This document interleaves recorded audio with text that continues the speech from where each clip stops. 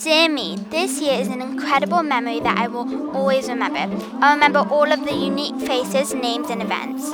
I remember my amazing journey to science camp, especially when Jessica and I stressed about homework but found a way to collaborate and help one another. Then finished up our homework for the exact due date. I remember the egg drop experiment. Also, I will be my partner on the first trial and being the only group succeeding and making it to the next round. I remember the Coca-Cola experiment, especially when Jennifer was my partner and we made a huge crazy disaster while dropping Mentos into the Coke bottle. The Coca-Cola experiment was like a volcano that just erupted but bursted out as a shooting star.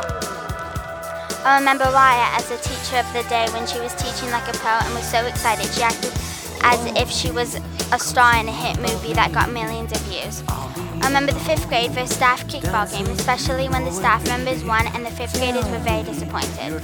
During the kickball game, I also remember Mr. Socios kicking so far every kid went far outfield and started to worry. His kick was so high, it was like a slingshot that shot the ball as high as possible. I remember Mr. Morris's incredible teaching, especially when one student needs help and he won't steal the learning away from the students but give them clues. Mr. Morris is a teacher that is like no other. These events, faces, and names are unforgettable and memories that I will always remember. Love me.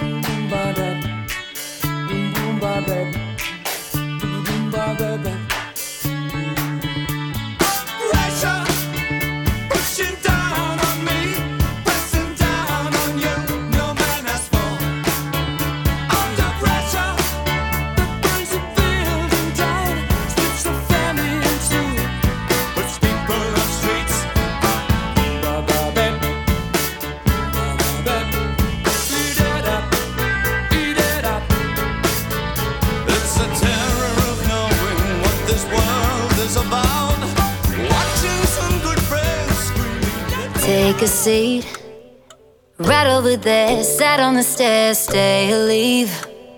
The cabinets are bare and I'm unaware of just how we got into this mess. Got so aggressive, I know we meant all good intentions.